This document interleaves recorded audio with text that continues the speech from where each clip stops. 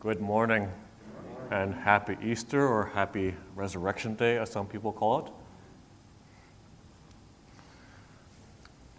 So today, I have to say, growing up as a kid, I never went to church. So I really had no idea what Easter was about.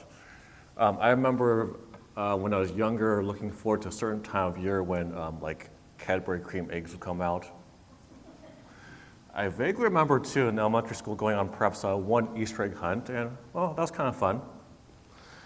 But it was it was surprising to me. I think it wasn't until maybe my first year in college, I heard anything about a connection between Easter and Jesus. I said, oh, really? I had no idea. So, what is the big deal about Easter? What is so significant about Jesus rising from the dead? Now, don't get me wrong. If someone who was dead suddenly came back to life, that would be a shocking event. That would be all over the news. But how does someone rising from the dead about 2,000 years ago on the other side of the world affect me today? Now, there are records of other people in the Bible having been raised from the dead. The Lord Jesus himself, he was involved in raising a number of people from the dead. We see in the Old Testament a couple prophets, Elijah and Elisha. They also brought people up from the dead. Now, of course, this is not to say that resurrection was a common occurrence. It wasn't. But what makes Jesus' resurrection so significant? So we're going to answer that question in the next hour. We're going to look at why the resurrection was such an important event in terms of displaying God's power and how to apply the resurrection in our life today in 2022. So first, really to appreciate why the Lord Jesus' resurrection is so important, we need to understand why his death was so important. Why did Jesus die in the first place? Well, there's an easy answer to that. Jesus died for our sins. And there are many people who are not Christian who would actually give that response because they've heard it somewhere. But do people really know what that means? And really, most people don't. And the only way to really understand what that means, that Jesus died for our sins, is to apply that statement to yourself personally. Jesus didn't just die for the sins of the world. He didn't just die for unnamed billions of people. He died personally for you, for your sins. He died personally for me. Before I was saved, I was on my way to hell. I was in a seriously bad position, and Jesus had compassion on me, dying for me on the cross. Now, pardon me, because I work in healthcare, I'm very partial to thinking about things in terms of medical needs. So I'm going to use a little medical illustration to illustrate what it means that Jesus died for my sins. So let's take this scenario. Let's say a doctor walked up to you one day and said, I have some good news for you. I have a cure for your cancer. Now, I know some people in our church have had cancer in some form or another. Many of us have not, though. But let's just say, to your knowledge, you have no cancer and someone just comes up to you and says this. Now, what would be good news would be kind of strange news to you. You would say to this doctor, well, I think you have a mistake here. You have the wrong patient. I don't have cancer.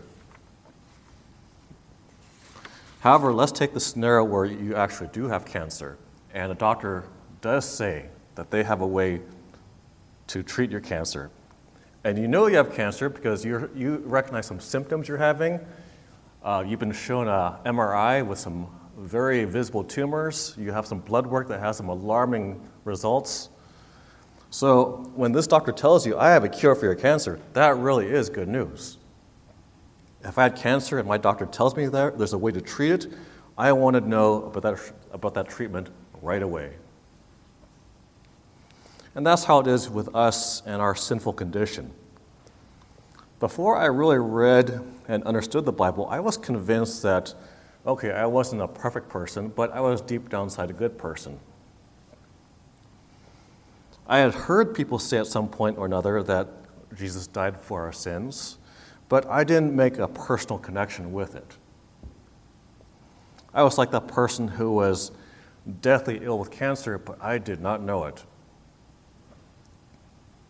If someone tried to share with me the gospel saying that Jesus died for my sins, I didn't really think that applied to me. Sure, I wasn't perfect, but I did not deserve to go to hell, right?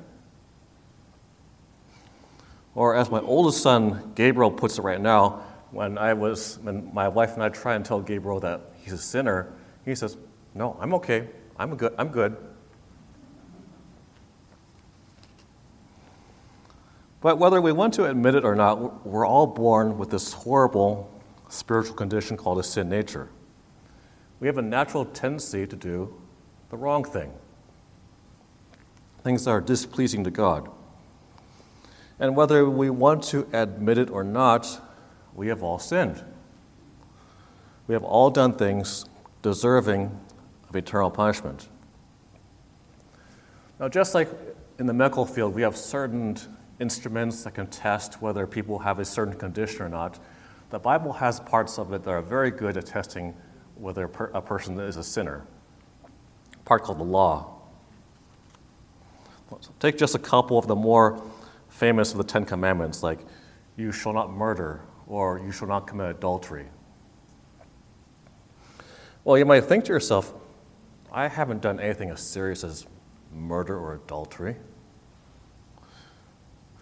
But the Lord Jesus teaches that just being angry at someone without cause is equivalent to murder. Just thinking about adultery in your heart, that's as bad as committing adultery in the flesh.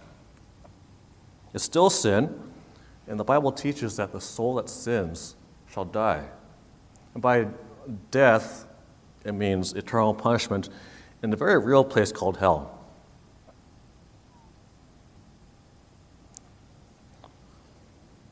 And that's why Jesus died on the cross. He did what no one else was able to do. Though I deserved to be in hell for being a sinner, Jesus took my place, substituting himself in a place where I should be, taking my punishment. And he could do this because he had no sin. So we established why Jesus died for my sin, and that's wonderful. If I know that I'm a sinner deserving to go to hell, but I realize Jesus died for my sins, that's awesome. But now, how do I know that Jesus dying on the cross was enough to take care of my sin problem? I mean, a death sentence is something very serious. And that's why the resurrection is so important.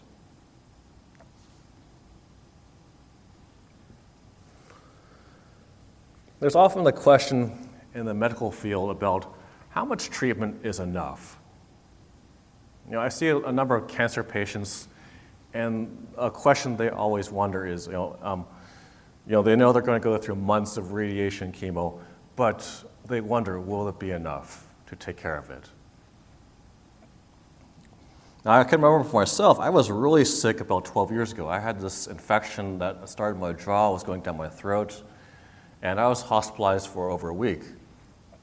And the doctors were trying a lot of different things with me. They tried one antibiotic, and it had no effect. They tried a second one, it had no effect. I went through a couple surgeries inside my jaw and right here. And still, I was very sick, and they were not sure what was going on there. So by the time they were getting to the fifth antibiotic, I was really wondering, how much is going to be enough here?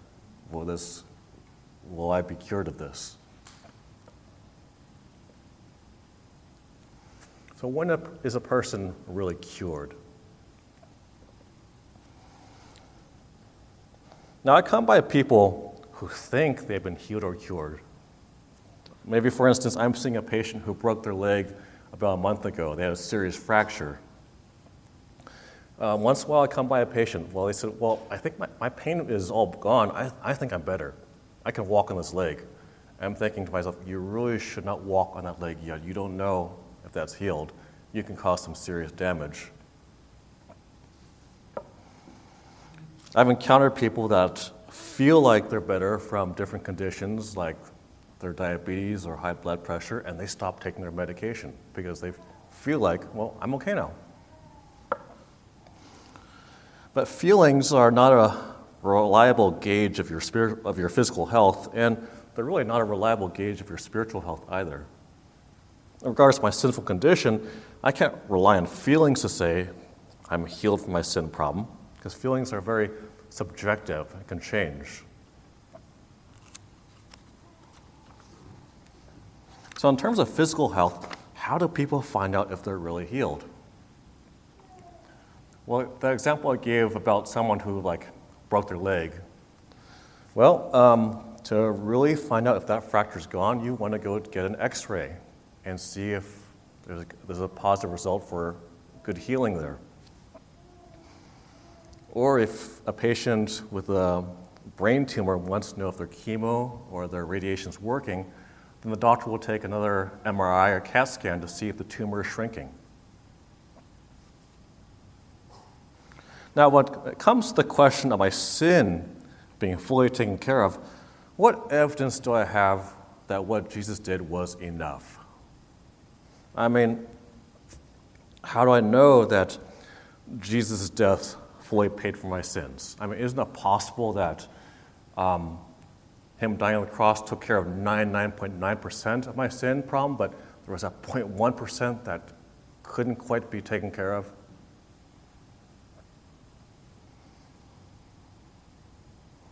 And that's why the resurrection of the Lord is so important. If Jesus had remained dead, I would have no way of knowing that my sin problem had really been taken care of. As the Apostle Paul puts it, this is in 1 Corinthians, chapter 15, verse 17, and if Christ is not risen, your faith is futile. You are still in your sins. Jesus a number of times told people that he would die and be resurrected 3 days later. If he had not risen from the dead, he would have been a liar. Jesus staying in the grave would have meant that he was not able to carry through with what he said he would do.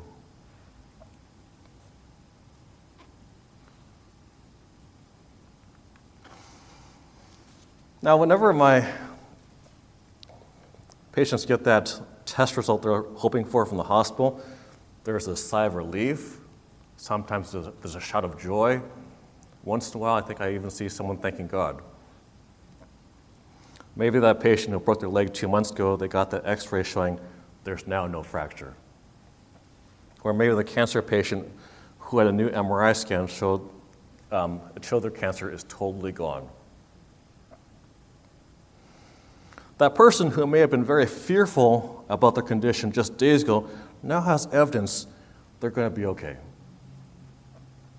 And as for us, for anyone here who's a believer, who's cried up to the Lord to save them from their sins, here is the evidence that your sin has completely been dealt with.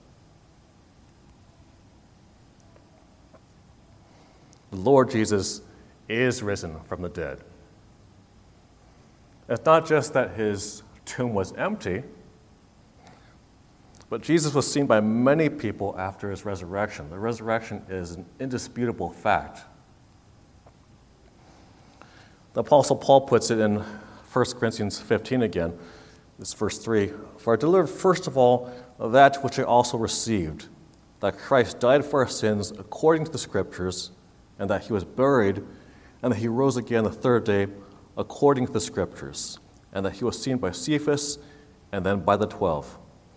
After that, he was seen by over 500 brethren at once. Now, just like there might be some medical test showing that a person's been healed, if there was a test that could show my spiritual condition, the resurrection would be that positive test result showing my sin problem is gone.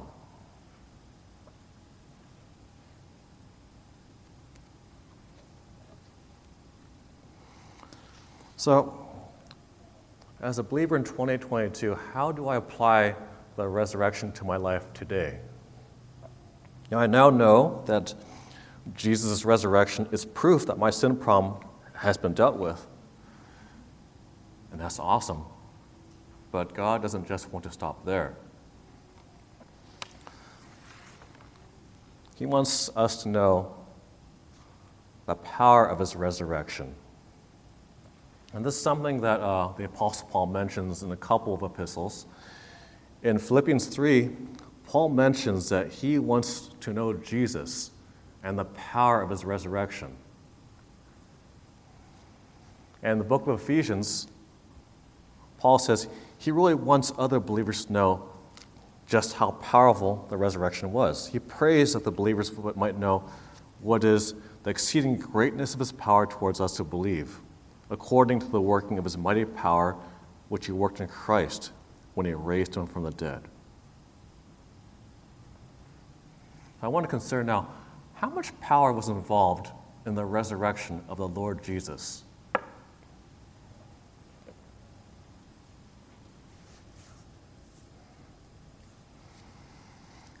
The power of the resurrection was really the greatest display of power the universe has ever seen.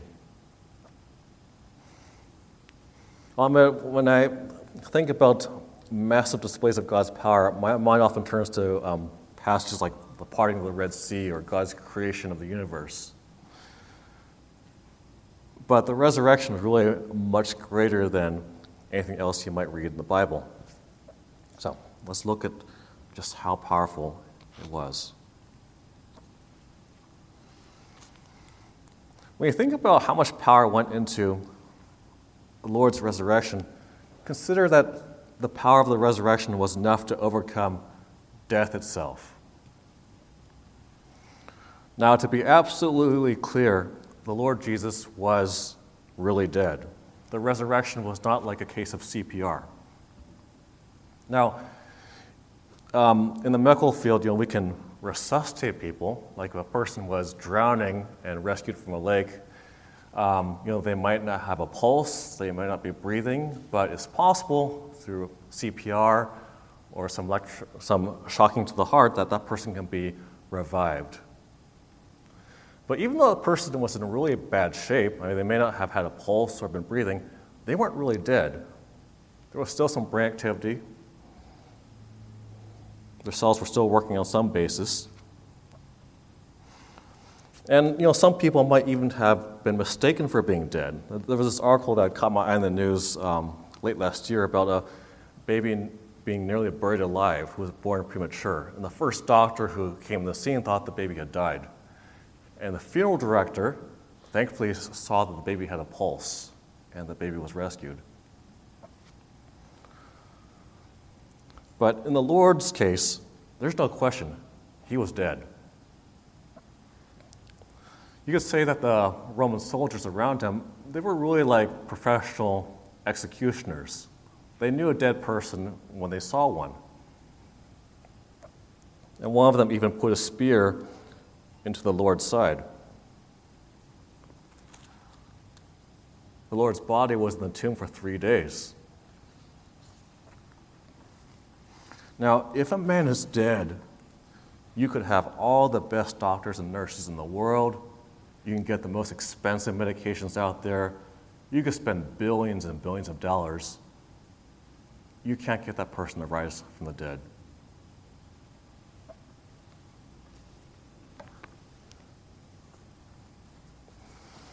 I want to continue on in the Gospel of Matthew for a little bit. We're going to turn to the passage where we left off at, in Matthew 27. Just going to read a few verses starting in verse 62.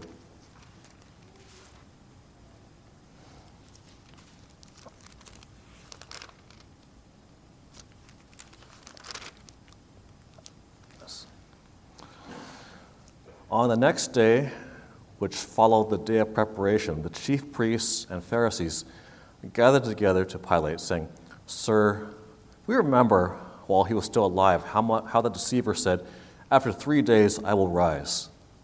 Therefore command that the tomb be made secure until the third day, lest his disciples come by night and steal him away. And say to the people, 'He has risen from the dead.' So the last deception will be worse than the first." Pilate said to them, "You have a guard. Go your way. Make it as secure as you know how." So they went and made the tomb secure, sealing the stone and setting the guard. Now, from this passage, we can really appreciate the power of the resurrection when we see all the forces that were going against the resurrection. Now, Jesus had told people multiple times that he would rise from the dead. There were plenty of people who did not want to see that happen. The chief priests of Israel did not want to see that happen, so they talked to Pontius Pilate and got a Roman guard to watch over Jesus' tomb to see that nothing happened there. Now, first barrier, consider that the power of the resurrection was enough to overpower a Roman guard. Now, I personally haven't been in a real fight with someone. When I was still taking martial arts, I was in a number of sparring matches with my fellow students. And sometimes I came out on top. Sometimes I was clearly the loser. But I can tell you, after just fighting one person, I was exhausted. But here we're talking about a Roman guard, which may have been about 16 professional soldiers wearing armor and having swords, each of them trained to defend 6 feet of ground. Can you imagine yourself fighting through a bunch of Roman soldiers?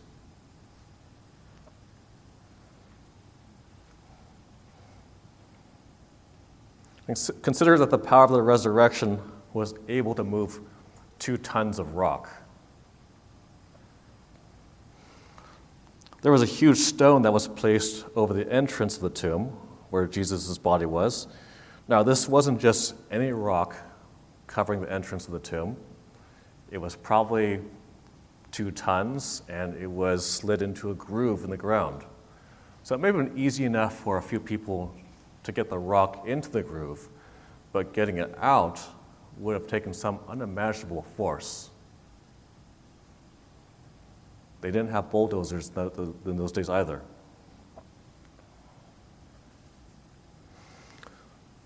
But more than these people and the things I mentioned, there was actually someone much more powerful who's not directly mentioned in the passage who really did not want to see Jesus rise from the dead and would want to do everything possible to prevent Jesus from rising from the dead.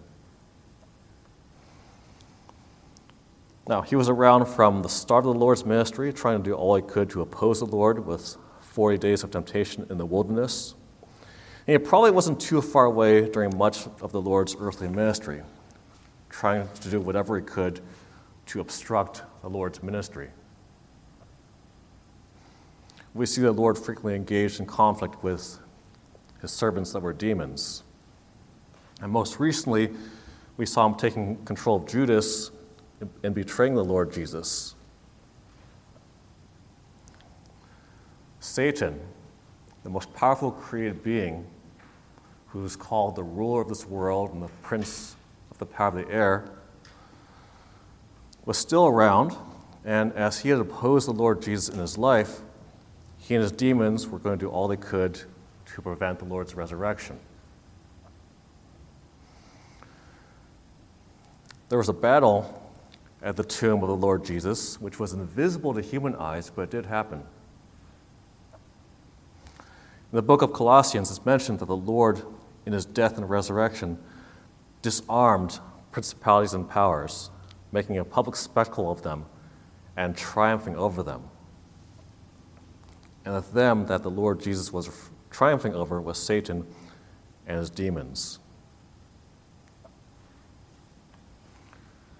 Like I said before, the resurrection was the greatest display of God's power the universe has ever seen. But here's a crazy thing, or wonderful thing, really. It's not just that God wanted to show us the amazing power of his resurrection, but he wants to use this immense power in the lives of believers. He wants to use that power in our lives. I'll just reread that verse from Ephesians chapter 1, verse 19. Paul prays that believers would know what is the exceeding greatness of God's power towards us who believe. According to the power of Christ's resurrection, or as Paul puts it, according to the working of his mighty power, which he worked in Christ when he raised him from the dead. Now, it's the same power that raised Jesus up from the dead that can be at work in our own lives, that God wants to use in our lives to accomplish his perfect purposes.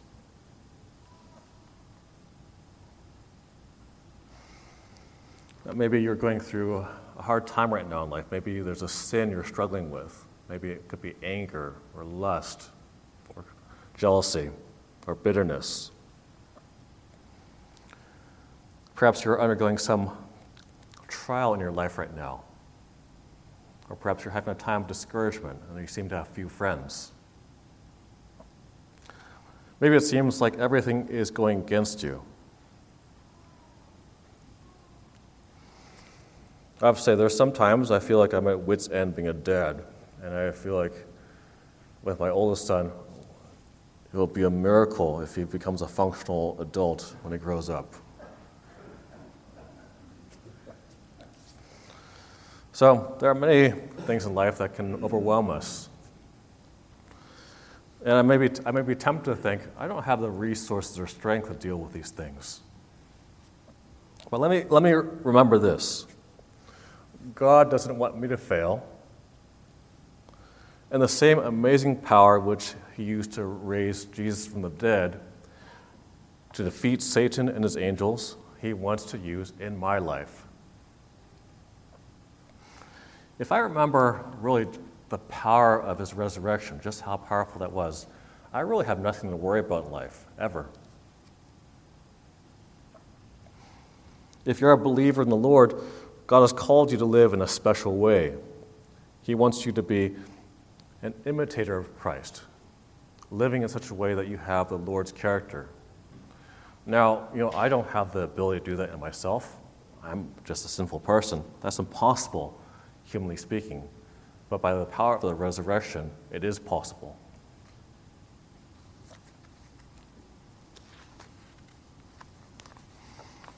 So in summary, the Lord's resurrection is so important because by it we know that our sins were fully taken care of, 100%, without doubt.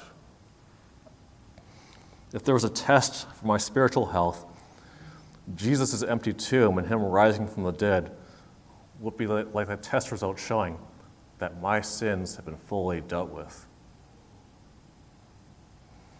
And to help us in living the way God wants us to, we should seek to know the power of his resurrection. His resurrection and the power of it should be continuing to affect my life. Let's pray. Lord Jesus, thank you so much for saving our souls. Thank you that you are our risen Lord and Savior.